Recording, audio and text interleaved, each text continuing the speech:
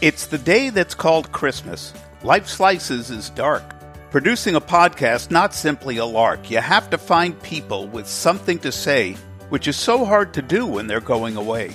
So we'll take some time off to spend time with our kin, recharge all our engines, and look for new spin. We hope you'll find solace with people you know, or maybe you'll frolic in inches of snow. Sometime after New Year's, Lifeslices be back to give all our listeners a new nut to crack. Merry Christmas and Hanukkah and Kwanzaa to boot.